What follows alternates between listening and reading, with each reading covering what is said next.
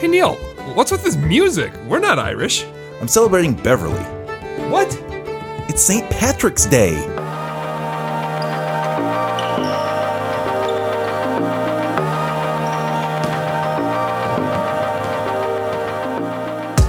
Welcome to episode 186 of Wolvescast, the show that also dropped 60 cents, then picked it up because that's a lot of money. It's hosted by myself and my brother. I'm Neil. I'm Scott. Welcome to the show, everybody. Another week of Timberwolves basketball. You're here with us, Wolvescast. Aw, that's very nice of you. Thank you for tuning in today, downloading this episode, and now beaming it straight into your earbuds. Thank you for being with us, Scott. How are you? How is your week? How is watching the Timberwolves win basketball games?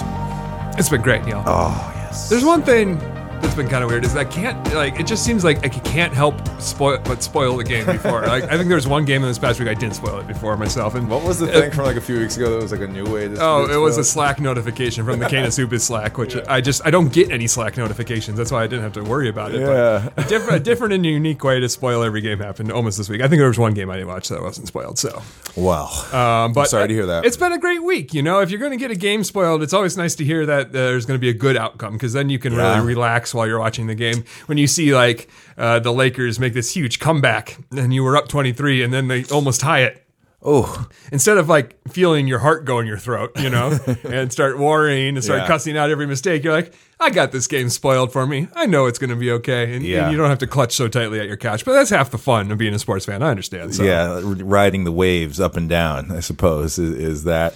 Yeah, I've had a couple spoiled for me this week. I mean, that's just the risk that we run by not watching live. Sometimes that's, it's kind of built into that equation. Yeah, I can't complain about it too much because the answer is just watch it live, Yeah.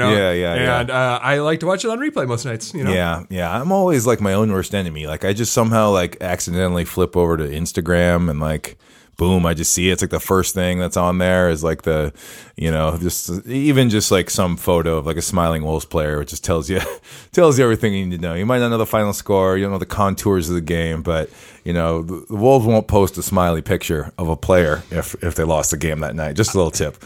Yeah, there was one game I spoiled because most of the time I'm really good. Don't go on Reddit. Don't go on Instagram, That stuff will spoil it for you. There's one time I was on Reddit and just browsing the front page. I was like, Timberwolves never make the front page. Yeah. And that's how I got the 76ers game spoiled for me because Harden made as many three-pointers in that game as Ben Simmons made in any game. And that fact made it onto the Reddit homepage. But usually I'm pretty good about not looking at things like that. But I did spoil the Spurs game for myself. And so I'm watching the game. I'm like, I'm happy we know we're going to win this. Yeah, bad team. And then gonna win anyway. Halfway through, I'm kind of absentmindedly scrolling my phone because I don't care. I spoil it. And then I see Cat drop 60. So I spoiled the 60-point thing too. Oh, man. That was my own fault.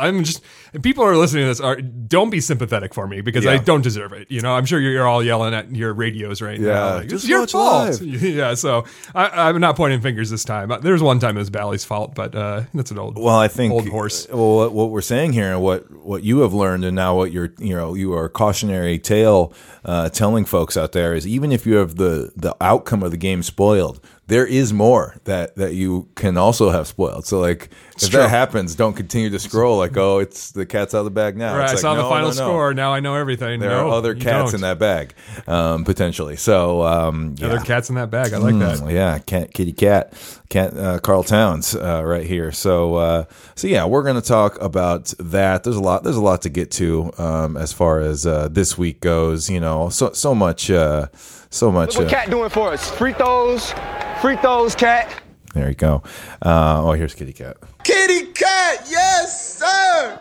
Love it. Josh Okogie right great there. New drops. Wow. Yeah, Josh Okogie from a while back. But yeah, we're going to do a little week recap, talk full court press, and get into Town's 60-point game, McDaniel's injury, and look at the upcoming schedule.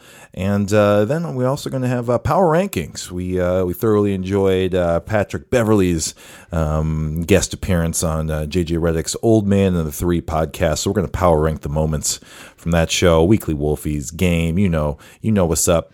So you can go ahead and take your shoes off now, everybody, because this pod is going to be a classic. It's over already. Oh my gosh. You don't take your shoes off till it's over. Oh, you're gonna have to start wearing nice socks to Wolves games, Neil. How do you feel about that? Wow, yeah, because the shoes come off. The shoes come off. It's a weird thing. It's always weird when you see billionaires trying to start a trend. Oh. It's Oh yeah, how cool Mark Lowry and A-Rod took their shoes off. This is what the people are doing. My first reaction was, I'm not a big fan. It's kind of gross, but we'll see if it catches on. But like the standing before the game, it's like any sort of tradition or something like that. I feel like the Wolves are sorely lacking. Yeah, it's true. Any kind of little things. I would encourage that too. You're right. You're so right. But yeah, we'll start with week recap as we do. Wolves are 41-30. Net rating is way up till 8th in the NBA, according to Cleaning the Glass. That, I believe, is their highest mark of the year. 11th in defensive rating, 6th in offensive rating. Those are some crazy numbers, almost entirely single digits. That defensive rating is hanging in there. It did start to plummet a little while, so I was like, okay, now we're coming back to earth. But boom, we're back up there again, so that's good to see. Started things off with a little Florida, what do you call it? A little Florida, duo. A little. The Florida two-tap, the back-to-back, the Panhandle playoff. We need a name like that for it, because I think it's like the Texas one has a name, like the Texas two-step or the Texas triple something. Yeah, it's like the non-vaccine road trip or something like that. Yeah, something negative about DeSantis. But yeah, Orlando and Miami, Friday and Saturday, back-to-back in Orlando. That's how most teams do it when they get down there. Just knock them both out. Wolves split those games, Scott. We'll start with the Orlando game. And you know what, though, Neil? If you asked any Wolves fan before this thing, I think they would tell you that the split happened the way they thought that it would. The broadcast it goes against conventional wisdom, because Miami was the number 1 seed in the East, whereas the Orlando Magic had only won 17 games on the season. Wow. So you think, well, one of these games is going to be a lot harder. Most people, conventional logic would say the Miami game will be harder. No. True Wolves fans know, for some reason, we play down to Orlando. And really, it's not even playing down, because as they said coming into the game, Orlando is 10-10 in their last 20 games, and they've had one of the best defenses in the league for that time. So we know, the Wolves this season has gone through, this where it's like 20 games, your team kind of has this identity, and the next 20 they can kind of change it up. Yeah. And so the Magic were rolling. They were playing really great. And it was their defense, I think, that really pushed them. I mean, there was some really bad defense on the Wolves' part, let some guys go off. But for the most part, I felt like it was the Orlando defense that deserves the credit for this one. Yeah, and no J-Mac in this game. Beverly got hurt in the first quarter with that ear contusion or whatever, so he missed the final 3 quarters. He said in the post-game press conference last night, they're like, could you hear how crazy, is it hard for you with how loud the crowd is to hear your coach and stuff? He's like, I can't hear anything right now. So he's like, he can't hear out of one of his ears still. I don't like that. I don't like to hear that. Apparently, sounds super painful. According to Terrence Ross on Twitch after the game, the elbow happened to Pat Beverly during Friday game. It was from Mo Bamba. It forced him to leave after playing just 4 minutes. Ouch. Pat Bev found Bamba in the player's parking lot after the game, tapped on the window of his car, and demanded an apology. My goodness, that's not surprising to hear. Not one bit. There's going to be a lot of Pat Bev this week, everybody. It's St. Patrick's Day today. We're recording on Thursday, St. Patrick's Day. St. Patrick Beverly is kind of the main topic of the show, him and Cat. And we'll keep talking about that as we go on. Yeah, this Orlando game just kind of unraveled from the first quarter. Wolves were up 18 in the first half. And things kind of just slowly went the Magic's way from there. Big Orlando run at the end of the second. Got really close. Lots of foul trouble for the Wolves. And then they took the lead late in the third. It's the other theme of this week. Yeah. Is this one of the 3 games? One of the 3 games this week where Cat had 3 fouls in the first quarter? Yeah, that seems to happen a lot there. But yeah, Wolves went really cold. They couldn't hit a shot. Again, you're talking about that Orlando defense. That's part of it, right? Sometimes you're just missing shots, but sometimes they're forcing you to miss shots. Yeah, I think, I hate the Orlando orange court. I'm not a fan of this dark black and orange. Maybe do a white and orange as kind of creamsicle colors, but the black and the orange isn't doing it for me, especially when I'm expecting some bright blue, when I'm coming into there. But I also think that, not to the same extent when we talk about San Antonio's team, but there's a lot of players I like on this Magic team. I think they've got something They've there. made some changes, so that's cool. But yeah, Wolves missed their final 17 3-point shots in this game. That was I had to take that down. I think it's 18 actually, because I think after they said that stat, there was another one that missed. So yeah, so just some bad shooting and some good defense from Orlando. After the game, D'Lo said that we needed to lose that game. He had some quote, sort of saying that we've been cruising too much essentially. And this game, kind of brought us back down to earth. So and that was true because they took it to Miami the next night. Yep, and as has been the case, I think they showed some stat that we've won 7 of the last 8 matchups against Miami or something. Crazy, and it makes sense. That again, in Wolves fans' memories, like I feel like you can think about those games. Oh yeah, like the block shot last year and stuff. It's like, oh yeah, like they do. I even remember like last fall when not last fall but 2 years ago when Kelly Olynyk went off in the Target Center and we beat them for like third game of the season and we went 3-0 on the start of the season. It was like yeah. So I remember those. I remember when we beat them at Target Center earlier this year. Mm-hmm. Did we? Yeah. I think we did. I think but I was there. Yeah, Butler. They had that was the that was the most fun game because that was when Ant stood up to Jimmy and Ant became a hero and Jimmy was chirping at courtside people. What a great game that was. So much fun. And so of course Jimmy, well, as we've known about him, he doesn't want that smoke. Came with an injury to this game. It was a toe injury. It was like, oh, my toe hurts. It wasn't even like like knee soreness or something that sounds bad. It was injured like a lot. So he didn't give the general soreness. No, he's like my middle toe hurts. So Jimmy's just afraid to face us at this point, and I don't blame him. Last time he faced us, he got clowned, and Jimmy doesn't like getting clowned. So I was gonna say you hate to see it, but honestly, you love to see it. Yeah, no Butler, no Vando, no Pat Bev in this game. So a couple of absences always to talk about. Towns had some foul trouble in this one, like you said. He had technical in this game. Wolves again got up pretty early, and but then Miami, retook control. Tyler Hero had a nice game in the first half with 18 first half points. But then the Wolves hit with a big run in the third, got on back, and I made a note that I thought it was funny to see Michael Beasley and Duncan Robinson guarding each other, right? Like the Spider-Man, Spider-Man meme pointing, like, oh yeah, we do the same thing. I mean, it's crazy how they're talking about the broadcast about how. What's the name of the two guys who are coming off the bench? I'm blanking and it makes me angry because one of them was a Pirtle answer. In Miami? Yeah, they have Gabe Vincent and some other guy who's coming off the bench who's doing a really good... Gabe Vincent and, I forget his name. Now I'm thinking Vincent. But they have another, Max Strus. That's it, Max Strus. And they're like, well, man, Strus and Vincent are shooting so well, Miami doesn't really need Duncan anymore. So he's kind of become expendable. And it's just like, that's fast. Yeah. He's a fascinating player. I mean, when he was in the bubble finals, he was so deadly. So that got him paid. He's got a good contract now. He's kind of one dimensional, but he's so good at that dimension. Yeah, he's quite the threat. And he's more of a movement shooter too. Beasley, he doesn't really do that kind of coming off the screens, grabbing the ball and shooting it quite as much as some of these other high volume guys. So, but that's interesting. One other thing I really liked from this game, and this is just something I want to bring up because there was maybe like a 1 or 2 week stretch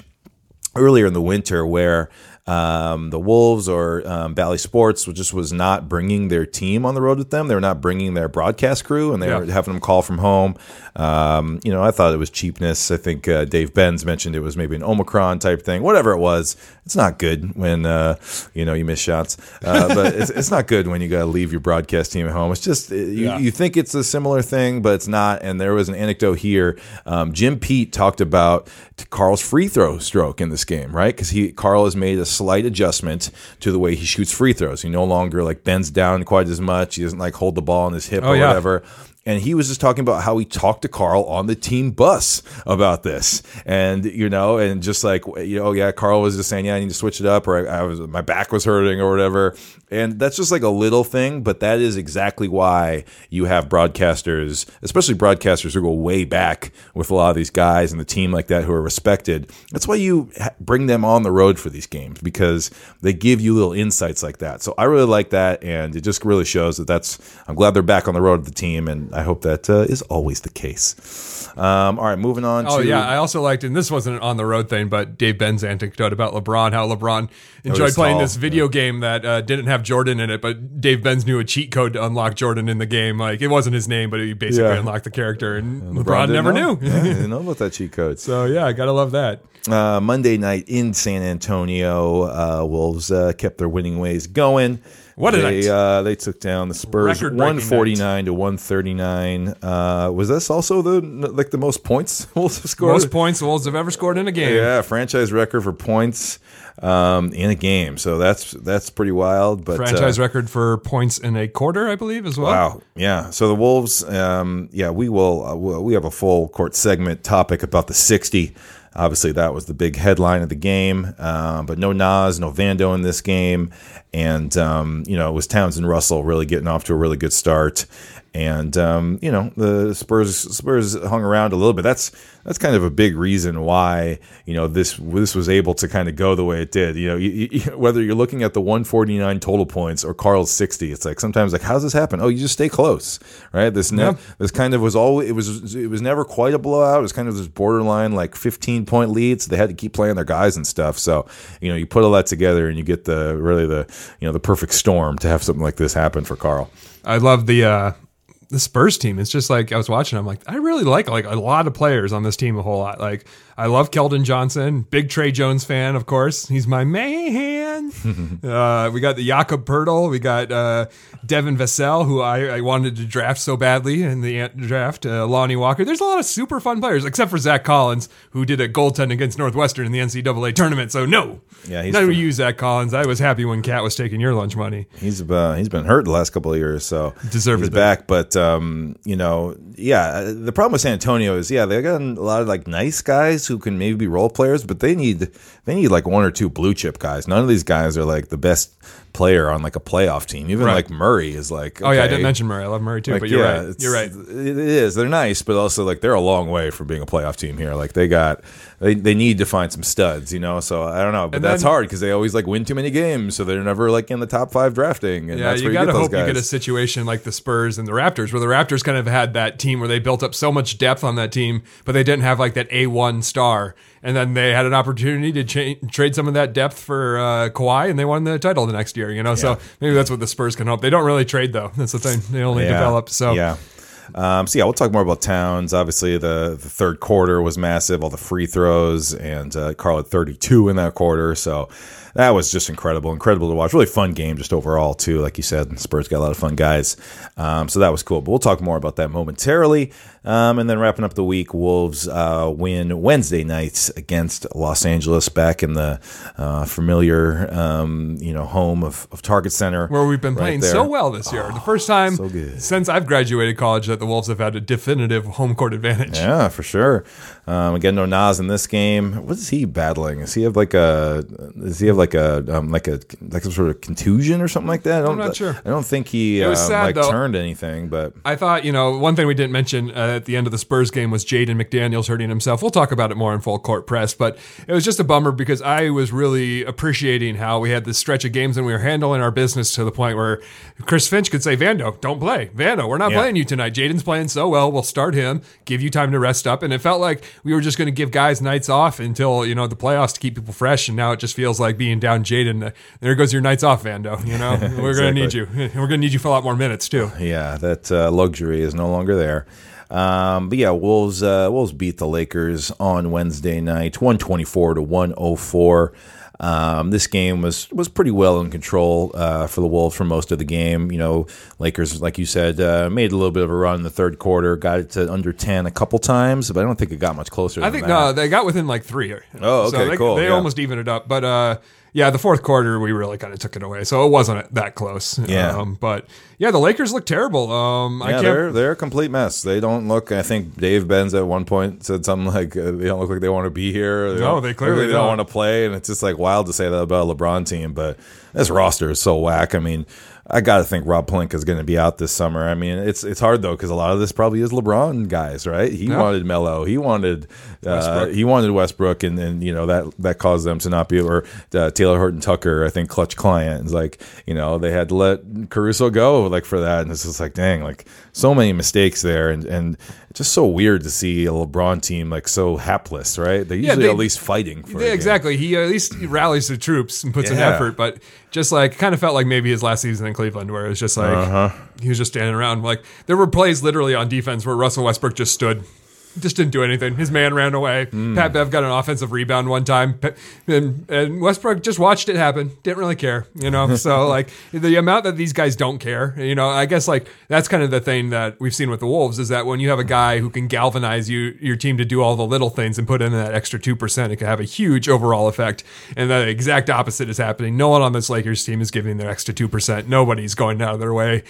You're right. It seems like a team that deeply does not like playing with each other. I think they said they've lost lost like eight in a row on the road, like going into this game, and that's that kind of thing too. Where it's like, yeah, that's why you look this way, is because like that every time you go into an away arena, like you're already drawing dead. So I mean, the Spurs. Right now the Lakers are in the 9 seed, and everyone is talking about because the play-in. Yeah, we got to all talk about the play-in because the Wolves are currently in the play-in.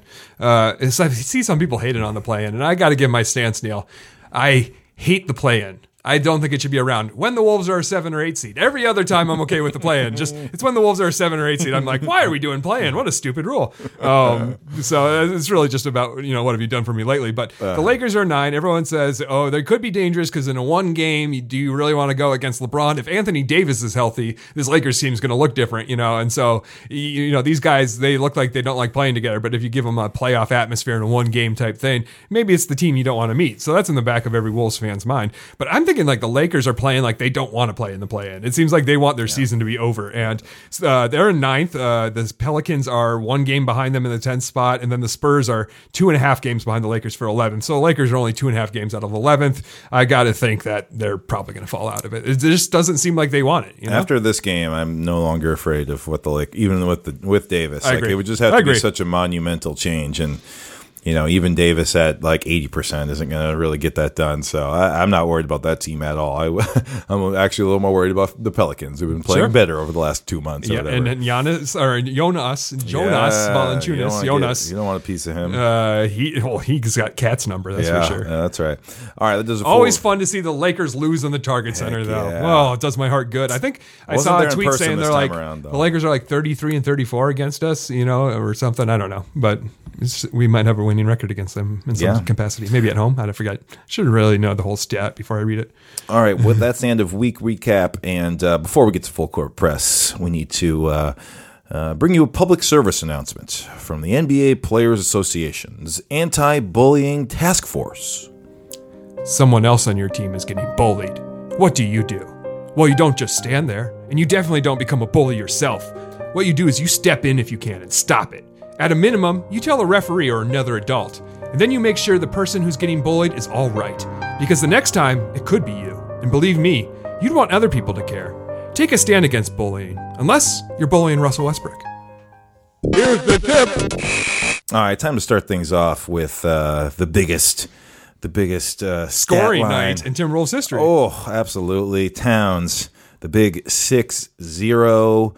That is massive. What a night. Carl was incandescent out there. 19 of 31 overall. 7 of 11 from 3. It also added 17 rebounds. Probably some assists. Probably some block shots. Probably some, little other things here and there. But it was about the shooting and the driving and just the sheer dominance. Free throw shooting too. Yeah, actually, that's he was 15 for 16, I think, from the line, which is once again that brand new shooting stroke. It's working well. Served him right, in this one. So really impressive, obviously. But as we mentioned, that 32-point third quarter was really where it happened. I think he had 24 at the half, which is big, but that can be par for the course for Carl. So that while impressive, that wasn't super notable, especially how the scoring was going in this game. But 32 in a single quarter is pretty nuts. Reminded me of like Klay Thompson from a few years ago when he went nuts in one quarter. I think that was also the third quarter. So that's pretty impressive. Obviously the 60's huge, but to have like that sort of avalanche happen in one quarter, all those fouls and just the way he was just doing it from all over the court, from 3 and driving, getting past Zach Collins and, the pretty bad, Spurs front court defense there. Just incredible. So, shout out to Carl Towns for setting a bunch of records. Yeah, and it's getting into rare territory. I was listening to a pod, reading something. I don't know. All media is a jumble in my brain these days, but it was something about breaking down just like there's I think 5 players ever who've scored 70 points in a game. And 60 points is also pretty rare. I know we've seen guys do it. It seems like one guy will do it every season just because we're in an age of Damian Lillard and a lot of other big time scorers. But Towns was the 31st player in NBA history to score 60 points. Wow. There's only 11 active players. Now 12. Kyrie became the 32nd player and the 12th active that's player. Right. He did right the very next night. So it was the first time there was back-to-back 60-point games in the NBA since Wilt Chamberlain did it in back-to-back games in 1962. Wilt, man, he's crazy. You're never going to beat those records. But I just think that's really cool. I also love, I think, I'm not going to give him the Wolfie, but he deserves it. Whoever wrote that 60 sign, I just love that the Wilt Chamberlain holding the 100 sign is now becoming so prevalent. It used to be a thing like we'd bring up for memes, like when Corey Brewer scored 50 in a game, we did it for the meme. And now to know that it's like so ubiquitous that players in locker rooms are like, let's make it say 60 and then make it look like the Sharpie, 100 piece of paper. Yeah. That's so funny. It's just a white piece of paper with the number 100 like scrawled hastily on it, like hold this up, Wilt. But it ended up being an iconic photo. Now and people just do it. Yeah, and so I just love that someone made one of those for Towns. So great. So whoever that is, kudos to you. Travesty, someone posted on the Timberwolves Reddit that we had to do this in our lime green jerseys. It's just...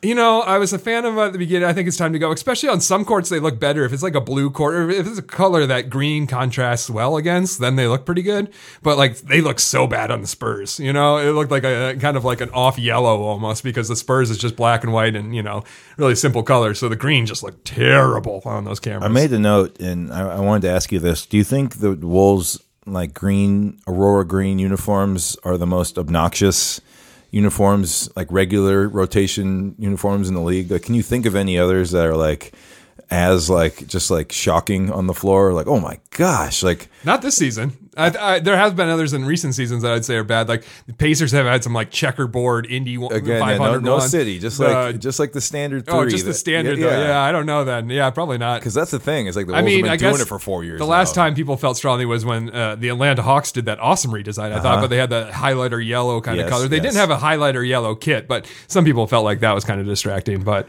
I always like that. So yeah, I don't know. Yeah, let us know if you think there's a worse like or more distracting like color out there. 60-point games. Looks like Tatum and Beal both had 60 last year.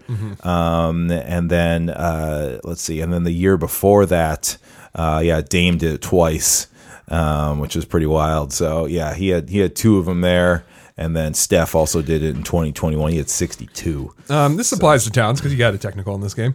I wanted to bring it up when we were talking about the Lakers because there are 3 people tied with the second most technical fouls in the league right now. Behind Draymond? Behind Luka. Luka's in the first. Oh, yeah, he's got 15. He's 1 away from sitting out a game. And then 3 players are tied with 14. Draymond hasn't played enough games, probably. He's been out a lot, but and he's normally up there. All 3 of those players who were tied for second played in the Target Center on Friday night. It was or not Friday Westbrook. night, whatever the Lakers game, Monday night. It's Westbrook, Melo, and Towns all have 14. So Towns that's surprising. Towns is going to have to miss a game, because we don't want him going into the playoffs sitting on 14. And the way he's getting attacked like every other game right now, that means in this hard stretch that coming up, we're going to talk about the hard stretch coming up, Towns is going to be out a game because he's going to get his 16th technical. And that's so lame, Like, I mean, we've been complaining about Towns' attitudes to the ref all season, so it's nothing new or nothing we have to get into, but it's never affected the team to this point. Like, I've never seen a Timberwolves player get 16 in a season. It's never happened. Mm-hmm. Yeah, you think KG would have done it? Yeah, well, maybe. I mean, I guess I said that without looking it up, but I was just guessing because I can't remember a player being suspended. I don't know how long the suspension at 16 was. Yeah, that might be new. Yeah, but yeah, first center with 60 plus since Shaq did it in 2000. That was his MVP year. It was arguably his best year of his whole career. So, and this brings me to my final point about the fouls, though, which is that Karl Anthony Towns had 56 points at the end of the third quarter and finished the game with 60 points. That's because he had to sit most of the fourth quarter because he had 5 fouls. Cat, you could have had a 70-point game if you can just stop fouling people all the time. Like, if you're not going to do it for your team and you're not going to do it for the fans who've been pleading with you, do it for yourself, buddy. You had 56 after 3 and you ended with 60. Come on, like you could have easily had a 70-point game. You shot yourself in the foot in the history books of the NBA because you can't help yourself. You got to get those fouls in. I know some of those in the Spurs game were really bad. I felt like the referees in the Spurs games were bad on both sides. I felt like that was one of the worst refereeing jobs I've just seen in general since the Atlanta game. And so like, I know it's not his fault entirely, but it's just like he had 56 after 3. That's even more impressive than having 60 after 4, Yeah, it's going to come back around eventually. So, yeah. Cat is a monster right now. We got some Towns, some Towns drops to get going. Best big in the league, best big. Like that one? Yeah. Goes in for Karl Anthony Towns. And that's a big man with a lot of moves and finding it and jiggling for 2. Kitty cat, yes, sir. Jiggling for 2. All right, shout out to Towns. That's a lot of points. Hopefully he can do it. Also, most points in Timberwolves history for a game. I want to see him do it in the playing game. Yeah. Let's do that. All right, moving on. He's heating up. All right, got to talk about some sad news from that San Antonio game. Scott, you mentioned it. Young Jaden McDaniels spraining the ankle. What, this is in like the last 2 minutes or something? That's always tough to see. Could have been a situation where Pop had already pulled a starter, so it's one of those situations where it's like, could have taken our guys off the court too. That's hard. But also McDaniels is like, he's a borderline starter. It's not like it was like, one of the big three or something like that. He kind of is. If he's out there in garbage time, it's not like, get this 21-year-old off the floor. I'll always remember. Like, sorry, you're young. You're playing. The thing that's always going to be in my mind is that Derrick Rose's first catastrophic injury happened in Game 1 of the first round of the playoffs when all the starters on the other team were pulled. The Bulls were out of that game. There was 2 minutes left. Hard, and Derrick Rose blew out his knee and changed his entire career because he shouldn't have been on the floor then. So. Yeah, it doesn't sound good for Jaden McDaniels. High ankle sprain is a diagnosis. The team has said he'll be reevaluated in 2 weeks. That's not what you want to hear, right? He'll be back in 2 weeks. We're going to check up on. We're not even going to ask him if he's okay again for another 2 weeks because that's how bad it is. That's how bad it is. So I'm not sure. I'm sure it'll come out in the next few days. Kind of the gradation. They say like a grade 1, grade 2, grade 3. Maybe Lucas has already tweeted about this, but it seems like it's probably grade 2 or something. I think if it's just a 1, then that's something that you're maybe more day to day with. So this seems like it's more intense. So 2 weeks is when he's going to be reevaluated. There's about 3.5 weeks until the play-in game. So I don't know. There's still like a lot of time, and there's not much information out there. So it's hard to really predict necessarily when he'll be back. But we're basically 4 weeks away from if the Wolves do advance into the real playoffs. There's a possibility that maybe they could have him back there. But I feel like at this point we kind of have to operate with the idea that you're just not going to have McDaniels potentially for the rest of the season, depending on how the first round shakes out. So that's certainly tough. But as you mentioned before, the team does have that depth. So. Like, who do we think? We've already seen, I guess, just one game since he got hurt. But who do you think is like the main person that needs to really step up in his absence to, give the Wolves, kind of what they're lacking without Big Mac on the floor? Well, it's hard to tell him to step up because he's stepped up. Taurean Prince, the way he's been playing lately, even more though. We're just going to need more consistency from Vando and Prince because those are the people who are going to be taking those defensive assignments. And thankfully, we know Vando's up for it. It sucks that we're going to ask him to put that much time and energy. We got to watch his minutes and keep him fresh for the playoffs. But Prince, he seems ready to take on more minutes, and he's been really good. So thankfully, what a world we're talking about, Neil. I remember so often this season we were complaining about Prince, Jaden McDaniels, and Beasley. We were just every week on the pod what's wrong with Jaden? When are they going to show up? What's going to, I'm so we thought he was going to be good his second year, and he really became that after the All-Star break. He's been probably the second best player on the team since the All-Star break. That's how good he's been. And I know what I'm saying. Obviously that counts. A lot of good players, Pat and everyone else who's been great. And shout out Ant for finally having a great game against the Lakers. That was great to see. But it's a big blow, and especially when it's just like, how this team can pick up fouls. And so it was always good to have a guy, even though Jaden soaks up fouls faster than anyone on this team except maybe Carl, it was always good to have another 6 fouls on the bench like that, you know? And so it's a little distressing, to say the least. But my question is, Neil, do you think that will bring somebody in from outside? Ooh, I didn't even think about that. But yeah, I think they still do have the ability to do that. I don't, again, I think they're doing pretty good on as far as kind of having a bigger, 3-4 kind of guy, wing type player. Fortunately, I have your wing defenders are the hardest thing to find in the league, even though it's like, okay, the Wolves have a couple other guys who can do that type of thing. That's hard no matter what, just because it's so scarce. So it's like, even if they did have somebody in mind, they're not going to be a real 3-and-D guy. They're all defense or all shooting. But somebody who can come in, play the wing position, soak up 5 fouls kind of thing, slow the other guy down, not stop him. I think it's totally possible. I think if you do see that, then yeah, it's going to be, that's a sign right there that it's probably a wrap for McDaniels. And I think, You're right about chemistry. I think we're gotten to the point where that's one of our team's greatest strengths, just camaraderie and the chemistry. And I think that was really shown this week between Patrick Beverley and some other stuff on the team. It's gotten to the point where I'm not superstitious about them being good anymore. Like, I'm starting to expect them to win games. Totally, yeah. I'm feeling confident That's about huge, that. yeah. But I just did a quick Google search, buyout candidates, and some names that would be interesting. Gary Harris from the Magic, I didn't know he got locked bought out. out. He's probably going to. Okay. And another probable one, Kent Bazemore, will probably be bought out from the Lakers. Okay. I like that. These guys don't move the needle a whole lot. Rodney Hood from the Clippers, Josh Jackson from the Kings. So there's kind of wing guys, that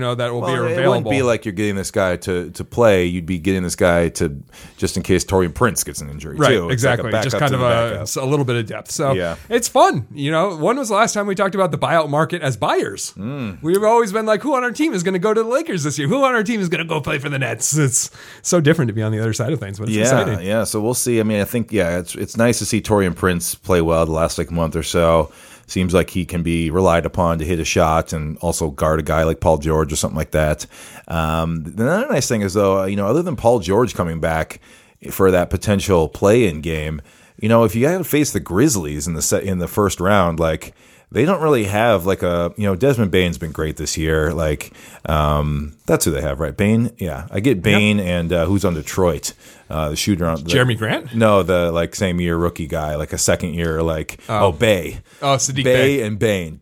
Sure. Bane. I get them confused, both B names. But Bane has been fantastic this year. And so maybe he's the guy who can maybe get a little more hot with him. But it's not like they have a ball dominant wing guy to guard, right? You got lockdown jaw, and then you got to be big. You got to be able to handle Jaren Jackson. Box out Brandon Clark. Keep slow-mo out of the lane, Yeah, so I think the Wolves might, not this injury might not hurt them as much as it could have if they were going to face a different team or something like that. So, I mean, again, it's going to be tough either way. I mean, you're losing a valuable position, a 3-and-D player, probably who a doesn't top need the 6 ball. player on your team. Yeah, it's. I'm not trying to undersell, sort of how bad this is, but I think the Wolves could be in a good position given their depth and who they potentially will play in the play-in and then in the first round potentially. So we'll see. Get well soon, Jaden McDaniels. Hopefully you're back. You're right. For the playoffs. He's not a top 5 most important player to the team yet, though. So it's a good silver lining. It's nice to have. That's a good reminder. All right, staying positive. He's on fire. The sky's falling, but it's not falling that quickly. That's right. All right, we want to take a look at the upcoming schedule here, guys. There's only 11 games left. Gosh, we're into the 70s. These Timberwolves games are so fun to watch. Why do we got to have them go away right now? Yep. I know we're going to get playoffs, and those will be even more fun to watch. But and thankfully baseball's back, so I have something to do this summer. That's but right. Boy, am I not looking forward to the end of the season. It's been so much fun watching this team. Yeah, it's been wonderful. So enjoy the last 11 games here before the play-in and the first round. But things are kind of staying static here as sort of the other teams around the Wolves in the Western Conference standings go. As we record this right now on Thursday the 17th. The Wolves are a game and a half behind Denver for the 6th seed and 3 games behind Dallas for the 5th seed. So those are the teams they're chasing. The good news is they're putting some distance between them and the Clippers. They are 5.5 games ahead of LA Clippers right now. They're scuttling a little bit. They're having some trouble. Yeah, it won't be long, and that'll be a clinch. Maybe maybe like in the last week of the season they'll be able to clinch that 7, hopefully.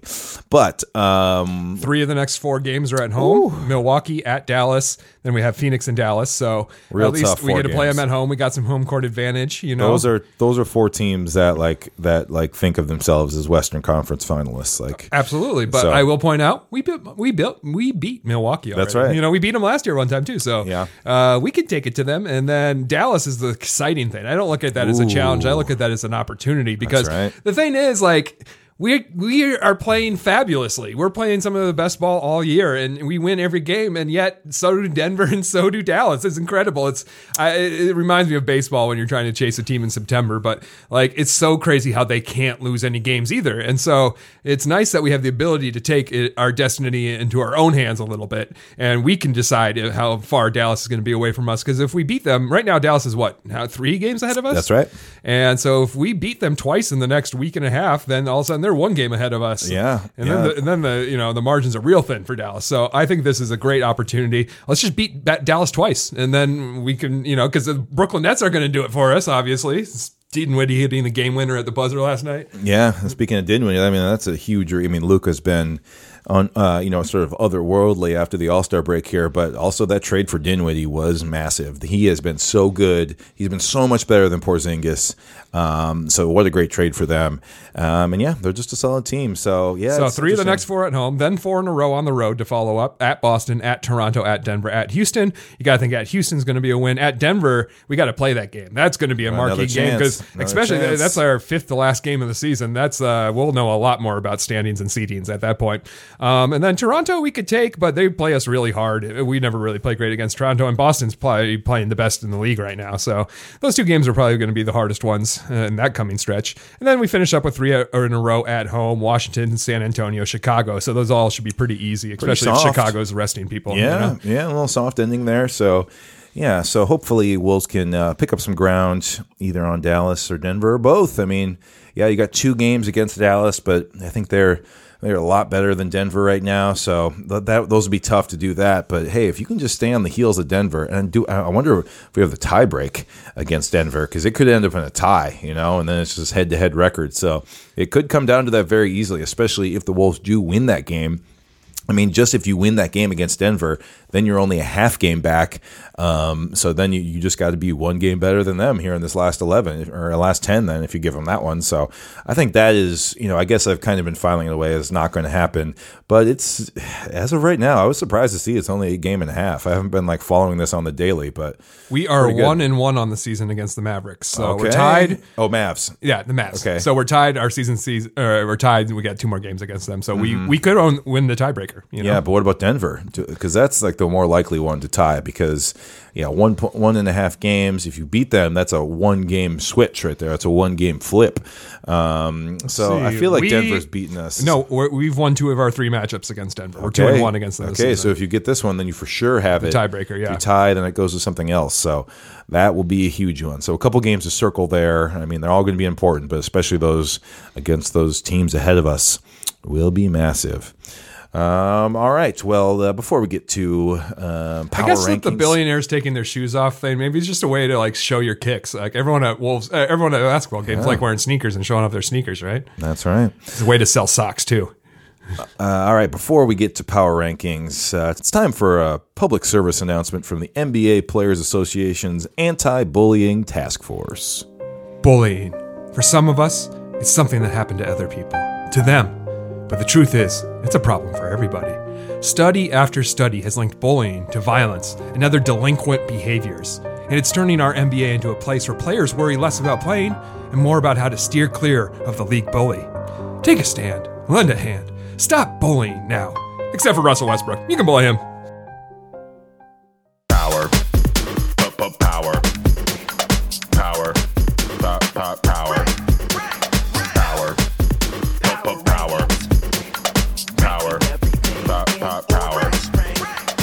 All right, power rankings, everybody. We're back with something to rank, and Mr. Patrick Beverly, aka Pat Bev, appeared on his old friend Mr. 94 Feet. That's right, Mr. 94 Feet. I believe they played together for a year or 2 in LA with the Clippers. The Old Man and the 3 podcast, which is JJ Redick's show. Podcaster to podcaster, JJ Redick, I think he's pretty good. I think he had another show on The Ringer, the JJ Redick show. I think he had one show maybe even before that. So he's a podcasting guy. He was doing a podcast when he was still in the league. Yeah, exactly. So a lot of guys doing that these days. Draymond has a show, a couple other guys. So it's fun to see. JJ's sharp, and he's very observational, and he's been in a lot of good locker rooms over the years. That's one of the things. Was JJ Redick for the longest time had that, until he went to go play for the Pelicans, had the streak like Pat Bev in the playoffs every year, And so he's got a lot of great stories, a lot of great experience, a lot of contacts around the league, and he's very, because he's been doing this podcast for a while, he understands a little bit of the balance between player perspective and media perspective. Yes. And also, like we were just talking before about the podcast, how fun it was. It's because they're so candid, and that's because the players understand what JJ Redick's coming from. They understand that he's been in their shoes. He's someone that can really get players to open up because he is also a player, or was, obviously. Yeah, I think that's an underrated part of this show is that there's this camaraderie, there's this sort of safety that I feel like players feel when you're talking to another player versus just a journalist or whatever. So that's really interesting. So maybe more Old Man and the 3 podcasts in our future. Yeah, you don't have to be as precise with your language. You can just kind of get close to the pin. And then JJ was like, I know what you're saying. I get it, And there's a lot of that on this podcast. So we'll talk about it. We'll talk about it right now. Let's rank some of our favorite moments. Yeah, we got 6 moments here to rank. Also, I'm going to go back because they mentioned on the podcast how JJ's pod on the Rainer network, the last one they did was an episode with Patrick Beverley, and JJ said it was his favorite pod of all time. Yeah, and talk about his history and I'm going to go and download that and listen to it and learn a little bit more about Pat Bev as well. Might get some good drops, but we're going to rank it from 6 to 1, our favorite moments from the Old Man and the 3 podcast. Start with number 6.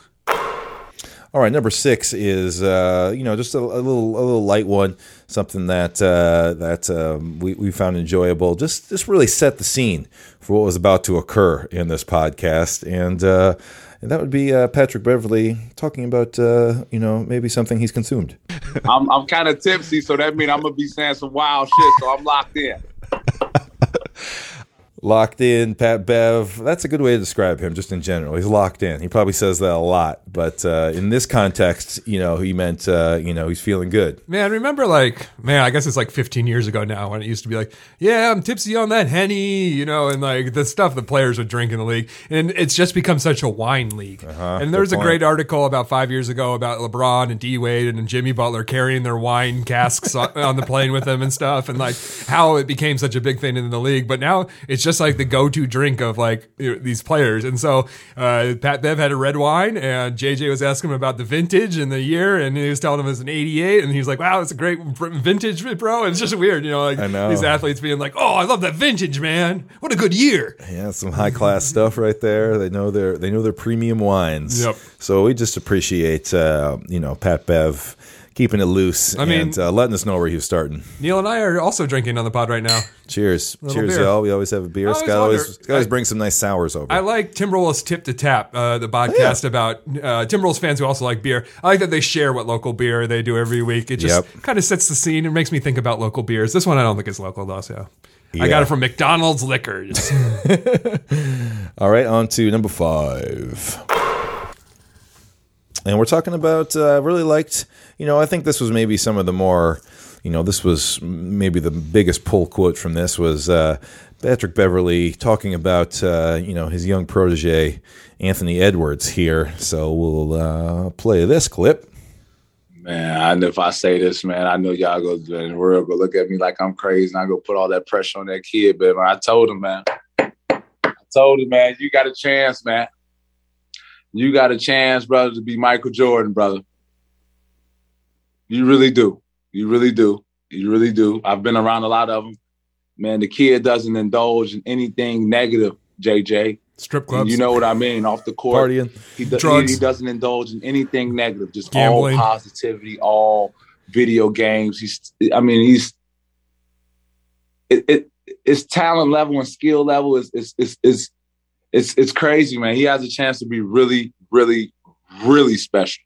Really special in this league.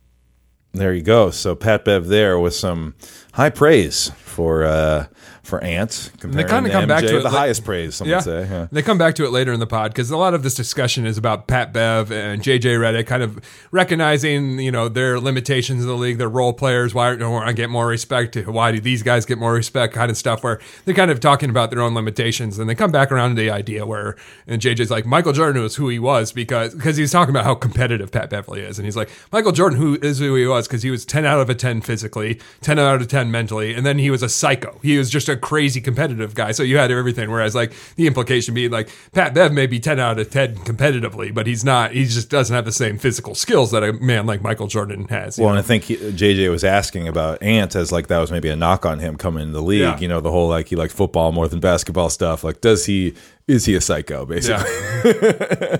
So I don't know. I think that's kind of, he didn't ask him straight up, but you know, I think kind of Pat was, you know, basically just saying, yeah, he keeps his head down. He really works, and you know, he doesn't have his mind elsewhere and lots of other sorts of things. So I mean, he had a lot of great praise for Cat too. So it's not just Edwards, but Edwards got the best of it, obviously. And he was just saying, like, literally, you know, the sky is the limit. There's no ceiling on Edwards' potential right now. You know. Mm-hmm. Yeah, totally. All right. Onward to number 4. Next up, we enjoyed Patrick Beverley talking about the Memphis trade and why he wanted to come to the Timberwolves. You know, we'll play a clip here, but before that, he did say, "Oh yeah, I liked Chris Finch. You know, he played for him in with the Vipers, Rio Grande, and I think he said something about the trainer. The trainer. There's a lot of people behind the scenes, the Timberwolves organization, who had worked with Pat Beverley previously. So he felt this was already a good situation for him. Yeah, but when it was basically, you know, he talks about in this story of how, you know, last summer it was contract extension time for him and the Clippers, and they couldn't come to agreement. Called the Clippers offer borderline insulting. Yeah. So he talks about after that happened, you know, what he said to Lawrence Frank, their GM. You got to trade me. You know how it works. You got to trade me. There we go. My agent, like, man, El Frank, no, he has to trade me. He has to trade me. You can't pay me. You got to trade me. You know that. And from that point, he told me, give me my teams. And Minnesota was in my top 3. And, you know, I was able to go through Memphis. Didn't know how I felt about Memphis. Didn't know what really was going on. I talked to the GM. The GM goes, yeah, we see if we can, how it goes to summer camp. But in my mind, I'm summer camp, motherfucker. I'm the starting guard there next to Ja Morant. What the fuck are you talking about, summer camp? Whatever. Okay. Whatever. And then I go to Minnesota, and, you know, I say I'm going to make the playoffs. And, you know, people, again, they look at me like I'm crazy and, you know, sitting in 7th place. There it is. So, you know, good stuff there. You know, just you know, how Memphis. many times have the Timberwolves been called a top 3 in anything? A top 3 destination. These are my top 3 teams I wanted to go to. A veteran who's not, you know, missed the playoffs. So yeah, I thought it was just Rosas hopped on an opportunity there, and Pat Bev was like, "Well, I think I'm in Memphis. Oh, now I think I'm in Minnesota." I didn't know he was in LA scheming ways to get to Minnesota. You know? That's really interesting. It didn't just like happen to him. So yeah, that's really cool to hear, and yeah, it's notable because it's not what normally happens. It's nice to be wanted, you know. Totally. All right, that brings us to number 3. Beverley was very open. I mean, that's why this whole thing was enjoyable. How open, how, you know, kind of transparent he was here with feelings and stuff like that, and speaking his mind. And they got on the topic of Patrick Beverley's recent extension, 1 year, $13 million. And I love the fact that you just signed an extension for a lot of money. Let's be real, Pat. That's a lot of money. Yeah. You got a Rashard Millay watch on. You're drinking an 88 Krug. I'm sure that outfit, that shirt had to have, it looks like silk. It had to have cost a lot of money. Versace, I'm sorry. Yeah. You're sitting in a beautiful apartment with floor to ceiling windows, and you're fucking angry still. Like, this is what. No. I'm hungry. It's a difference. I'm hungry. Like, people are telling me, like, man, Pat, man, you got the contract. And in my mind, I'm like, fuck that. I wanted a 2-year.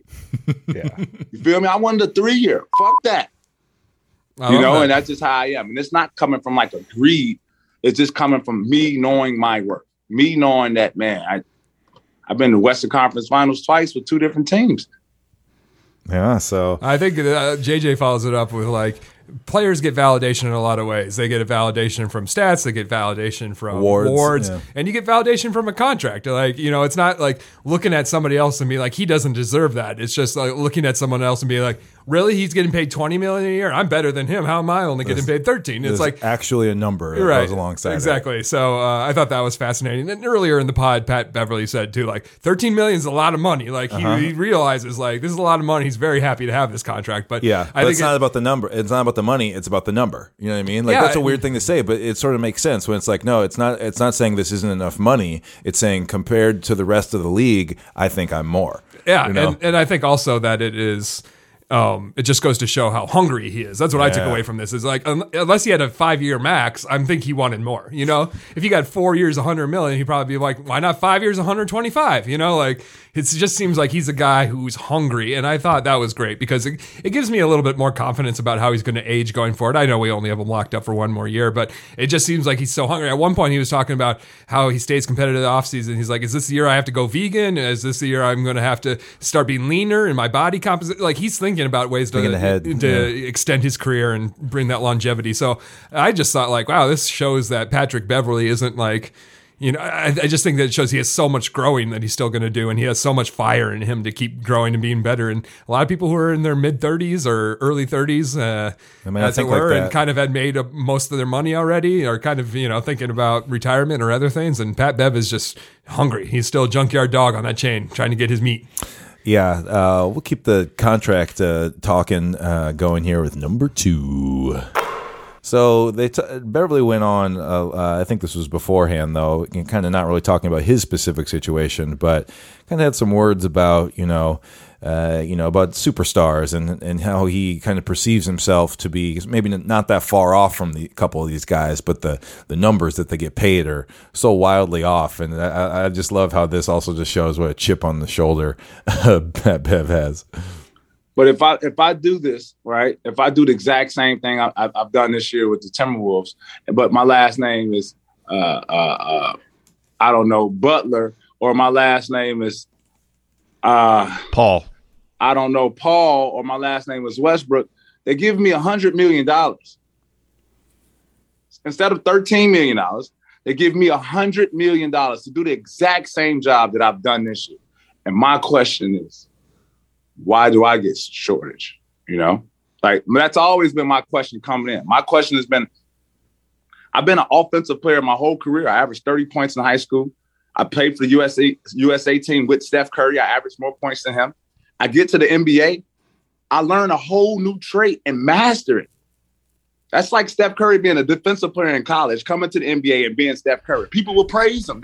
They give him gold. They throw roses at his feet. I do it. They look at me like I'm crazy.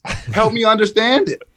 So yeah, this combined with talk of his extension is I think a really good window into the mind of Pat Beverly, but also I think the mind of a lot of NBA players of almost how you have to be wired to be sort of that competitive, to be like, no, I'm worth as much or more than you. Like I think I do all these other things. Now I think Patrick Beverly is maybe more outspoken about it than most and is willing to drink wine on a podcast and talk about it. But I think there is a nugget of this with a lot of guys because they just don't. I think when you're in that situation, when you're so close, when it's either you or your agent in the mix right there, I think it's harder to see the broader landscape. Like from us as fans from the outside, we're like, that's kind of crazy, Patrick Beverly. Like we understand, like no one else is so shocked about why you only got 13 1-year contract. Like, yeah. And I was saying, he probably knows, he gets it. Yeah. Like there's probably this is performance. Stuff, but I also think this is something else I took away from the greater interview is that for very logical reasons, Pat Beverly has had to become a loud and voracious self-advocate for himself. That's interesting. This is a guy who got drafted and had to go overseas. He had to work his way into the league. He had to work himself off the bench. He had to work himself into starting lineups. And he just talks about like just his backstory. We know how much he had to grind. And also he talks about how Westbrook could ruin his reputation in some ways. And just being a guy who's on, Reddit and checking in. And, I was saying like how Pat Bev got booed in OKC for something that happened that long ago. But like people on Reddit, his reputation is trash around the league. People just hate him. So he does have a point. He gets a lot of hate from a lot of people. The general consensus on him is very negative. And so when that's the case, you have to advocate for yourself. And then Pat Bev sounds like a guy who's had to fight for himself his entire life. And so like, it's just very natural. He talks and advocates for himself in very interesting and fun ways to listen to on this podcast, but he's always advocating for himself because he needs to, it's just like, that's the position he's in. You're right that every NBA player has to have that confidence and do that to a certain extent, but like some players have the media blowing them up, pumping them up. Path, and Pat Bev only has himself to pump himself up. So of course he's going to pump himself up. Yeah. And I think the other thing that Beverly has done, I don't know, maybe this has always been his thing and I'm wrong, but I feel like he has probably added sort of the leadership, sort of like locker room captain like type of thing. Again, maybe that's how he's always been, but I feel like that's another way you can sort of boost your value if it's sort of artificially low or something like that, is you become this force of change and this culture setting guy. Like they talked about that about him with the Clippers and all his other teams too. Right. So it's like that adds to your value where it's not just what you do on the court, but how you keep the team together. He took a lot of pride in how him, Lou, and Montrezl Harrell, Lou Williams, Patrick Beverly, after the Clippers Lob City team blew up, they came in there and there was no stars there and they changed the culture and they had a really frisky playoff team that was so good that Paul George and Kawhi were like, I want to go there. That's right, yeah. So he rightfully takes credit for changing the culture there, and I think that's probably the biggest thing that turned him into that kind of clubhouse leader, is him doing it somewhere. Yeah, totally. All right, one final one at the top of our power rankings for today. We have number 1. We had a little quote about guarding Luka Doncic, and I think JJ, he finished his season last year with Dallas, so he's got intimate knowledge of the Luka experience, and so it's interesting to hear Pat Bev talk about what it's like to guard one of the NBA's best players. One that his intelligence, like he's physical as fuck and flops at the same time, which is the exact same thing I do. Physical as fuck, motherfucker. Swipe at me. She's trying to kill me, right? Get him. He's trying to kill me. And he's the exact same way. He initiates the contact, hits you. And it's not like, as basketball players, you can feel like, the muscle, and it's like, it's not muscle with him. And that's no, discredit to his body or anything, but that's just how he's made up. It's that kind of that flabby solid type of, just leaning on you. And then you lean on the back and he, put his heads up and put a lot of pressure on the referee. So you can't really guard him physically like the type of way I want to guard him. He did a good job at exploiting that. Real good job.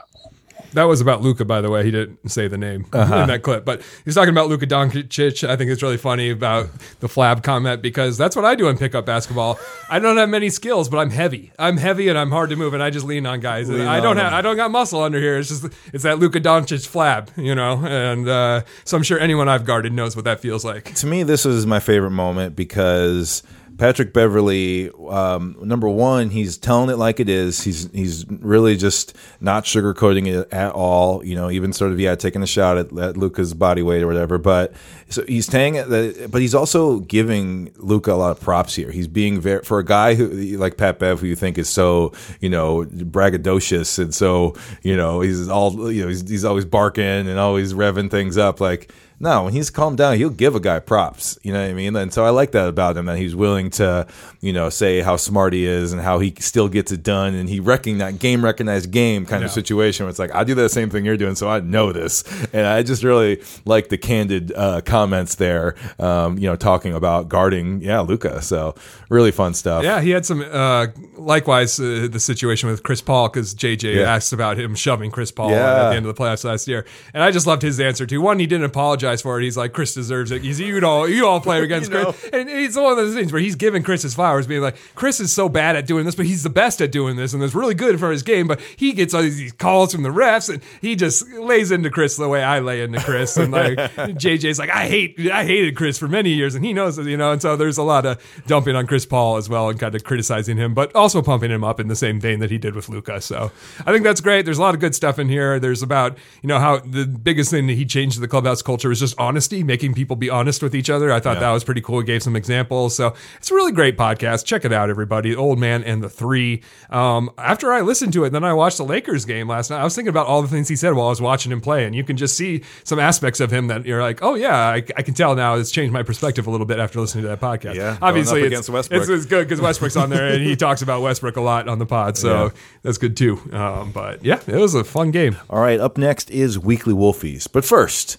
Now it's a time for a public service announcement from the NBA Players Association's Anti-Bullying Task Force. Here's what bullying is. It's verbal. It's physical. It's a way for one group or person to intentionally cause harm or distress to others. Here's what it's not. It's not something we should put up with in the NBA and our community. Prevent bullying when you see it. Unless it's happening to Russell Westbrook, who cares?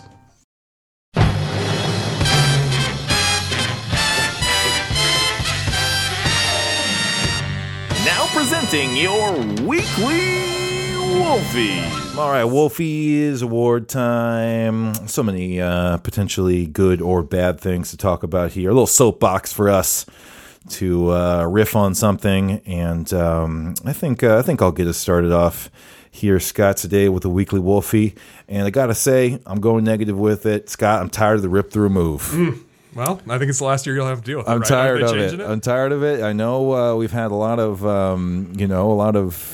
different situations where it's been good for the Wolves. Russell, I got ice in the veins. Yeah, he's mastered the rip through. D'Angelo. Sure. He knows what he's doing. He knows how to bait the refs. And as a Timberwolves fan, I enjoy it. And as right now, it's something you can do. So I'm not trying to hate on D'Angelo, but and additionally, I think why because D'Lo's been doing this for a little while, but Pat Bev has started doing it. I think and one other Wolves player Towns tried it and didn't get it.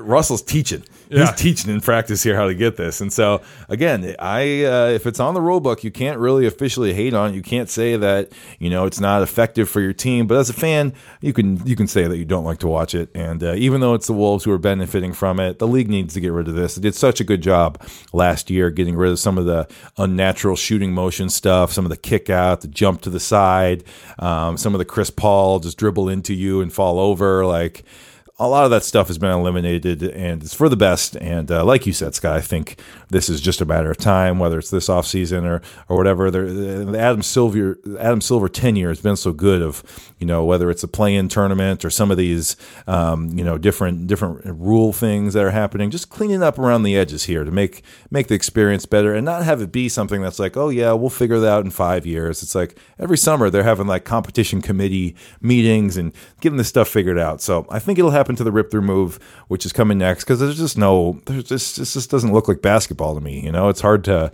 kind of define it because technically you can't have your hand on the player right there, but it just doesn't resemble basketball in any way. So you don't get the shooting foul, but you do get the benefits from it. A lot of times the Wolves are in the bonus when it happens, so you do go free throw line for That's it. That's what I was gonna say. How else are the Wolves going to get to the bonus? We can't buy a call. The refs are eagle-eyed whenever Jaden's got his hand on someone, but then somebody is like got both arms on Towns and they can't see it. And the refs just didn't see it. And so I'm saying I'm okay with it just because the Wolves are often in the situation where they've sitting on a foul or two in a quarter, and then D'Angelo does two back to back, and all of a sudden we're in the bonus. And thank you, But they've never had a guy like that really, right, who's like a super, other than like Love maybe, who's like just like a dark arts like foul guy. Yeah, but I think I forget who it was. I think it was Chris Paul who was defending the rip through in some interview or something like that recently. And he's like, hey, you fall for it. You as the defender, you can't have your hand there. So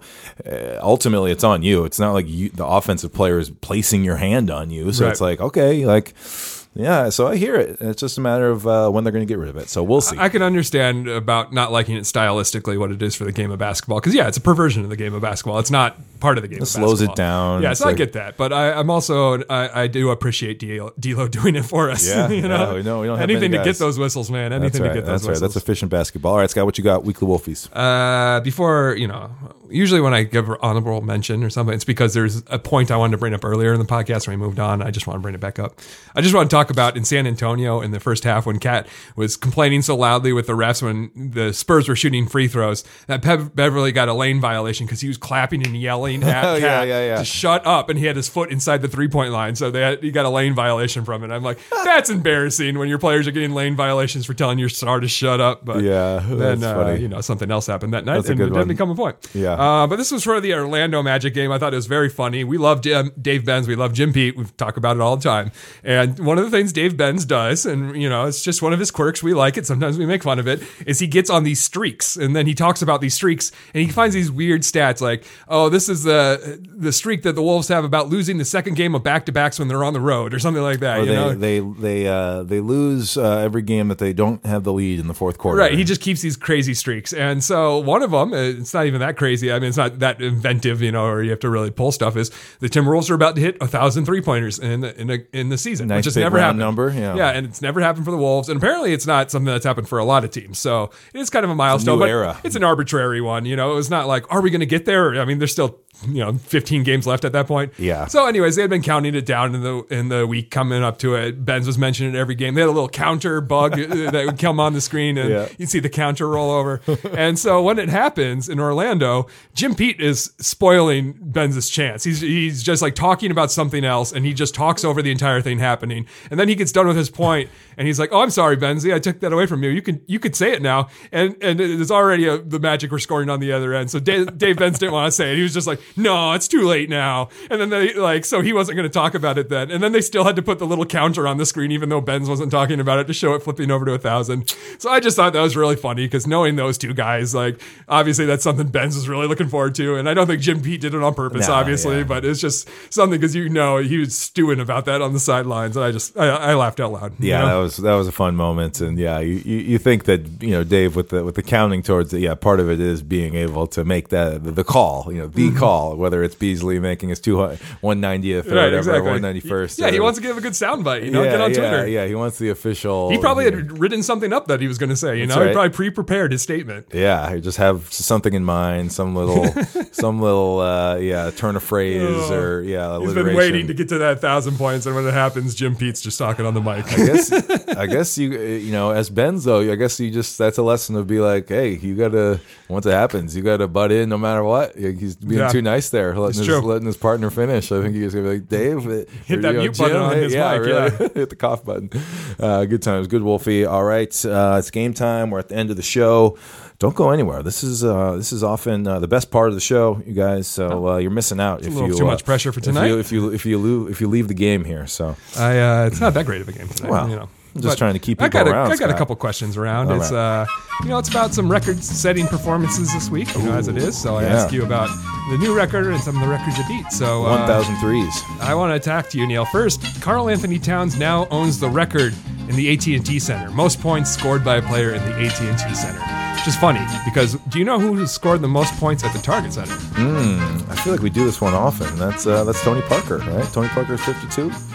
No, at the Arkansas. I got you. It's a trick question. It's Towns. Tony Parker scored the most by an opposing player. Yep. He had, I do have it down here. He scored 55 points. And Towns has more than that. Double overtime game. Towns' best performance before he had 60. Do you know how much he had scored at his previous best? No, I don't even remember this one. It's 56 points against Atlanta in March 2018.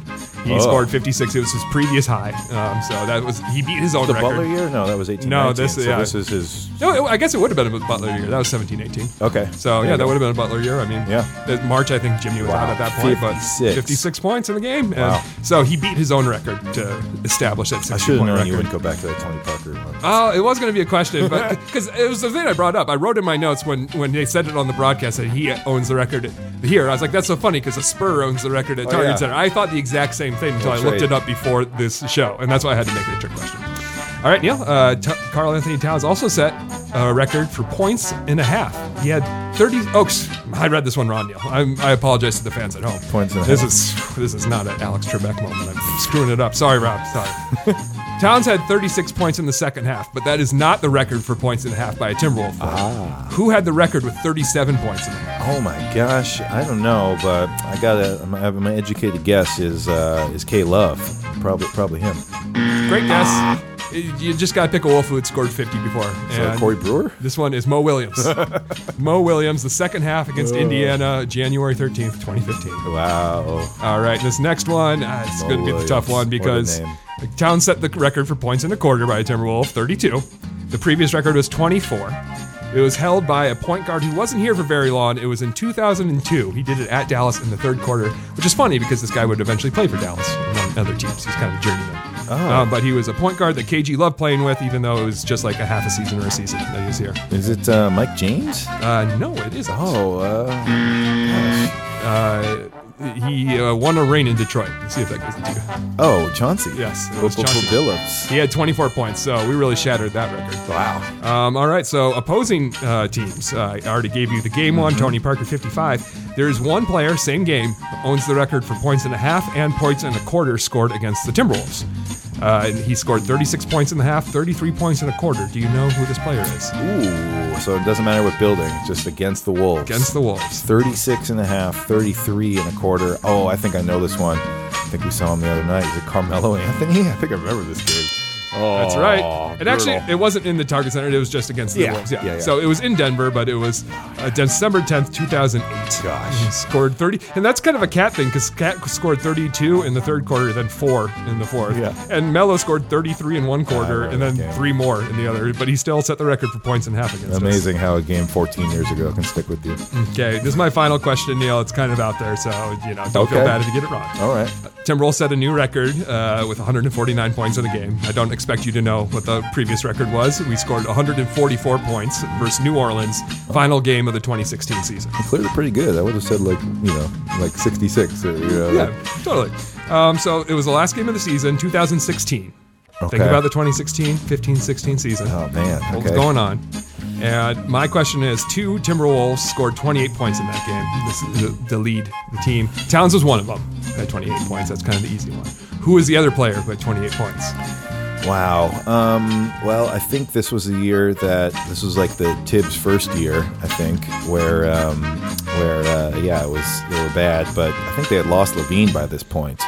Maybe I'm getting my years confused, but it's in that era. So, because what did you say, 15-16? It was 15-16. This was April 2016, final game of the season.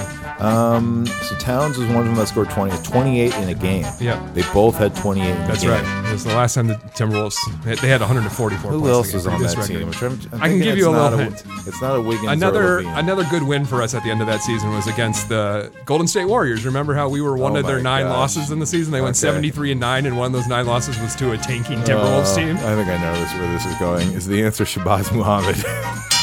That's right. I would not have got it without that hint. Shabazz. Because he had a huge game in that. Yeah, he was saying great. Like that was like in the same week or 2 so weeks. it was like the same week or so because that was also an April end of the season game. The Warriors just dropped it. I mean, the Warriors could. That's my one stat about that season I'll always remember is the Warriors set an NBA record 73-9. One of those 9s was against a Timberwolves team that. Let's see here. I can bring up their win total from that season. Let's see. I think they were like the 3rd worst record or the 2nd worst record. 29-53 that season. Yeah, so pretty bad. Pretty bad. That's a good one. I'm glad that anytime Shabazz Muhammad could be a trivia answer. I think we ended up with the 3rd pick because I think Tibbs came in and took Chris Dunn right away.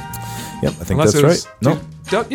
Dunn was the first pick, right? And then Okogie was the second one that Tibbs did. They did Okogie. Because after Tibbs' first year, we were kind of higher in the ranks. Actually, we had traded away our own pick. The pick that we used with Okogie was the one we got for trading Ricky. Okay, yeah. We got a pick back from the Utah Jazz. That became Okogie at 20. Yeah, but they did that. They had that. Yeah, they had Dunn, but then that was the thing. It was like, oh, Chicago wants Dunn, and then we hung on to him. And then the next year it was like, oh, they're going to trade Dunn. Is Dunn going to be in the deal? People look at that because obviously we chose Dunn over like Jamal Murray and some other really great players who went after him. Yeah, Buddy Hield and stuff. We wanted Buddy, but obviously Jamal was really the star there. But I always say like, that's tough. We didn't get our guy, but I 100% think Tibbs only picked Chris Dunn because he knew Chicago wanted Chris Dunn. I think he picked Chris Dunn because he's like, I'm going to make the Jimmy Butler trade happen this summer. Sure. And Chicago backed off on it. Or he was in the deal, actually. Yeah, he was in the deal. So Chicago backed off, and Tibbs said, okay, I'll bide my time. I'll play Chris Dunn this rookie year, and when I trade for Jimmy Butler next summer, he's going to be in the deal. And he was. Maybe Tibbs wasn't such a bad GM after all, you guys. No, he had his moments. Scott Layden, I guess. Yeah, exactly. They were joined at the hip. Where are you now, Scott Layden? Yeah, is he still on our payroll? Hopefully chilling somewhere. Yeah. He's probably had to go through a lot. All right, that does it for Wolvescast. Appreciate everybody listening. We got Town scoring 60. There's 11 games left in the season. So, 3 more Wolvescast episodes, and then it will be the end of the season / the play-in tournament. So that'll be high stress but lots of fun times, I think, in that time. So we'll keep you locked in. I've seen a lot of people debate the play-in now that we're in 7 and we're going to suffer from. I kind of made a joke earlier in the show, but you got to remember the Wolves are largely responsible for the play-in. Our game 82 against the Nuggets to get into the playoffs was so much fun. The entire NBA watched. Everyone was raving about how good of a game it was. I think it was one of the factors in deciding, like, hey, having these one-game playoffs is kind of fun, Yeah. So I think also curbing tanking, which has been a huge success. Like now, only like 5 teams tank instead of like 15. Yeah, that's true. That's a good point. in the last like month of the season. So like I understand the frustration, like having the Timberwolves be in 7. It's just weird when they're 10 games like out of right. They're 10 games. That's the one that I think is like we should have a floor. Like you have to win 42 games. You have to be at least 500 to qualify for a play-in game. You can't be 10 games under 500 and get. I wonder if like a pro league would ever do something like that complicated. That just seems like too complicated. It's already like a complicated system where it's like 7 plays 8, and then the winner goes on. But then whoever loses gets one more shot, and they play the winner of 9-10. It's just like it's always complicated. People learn.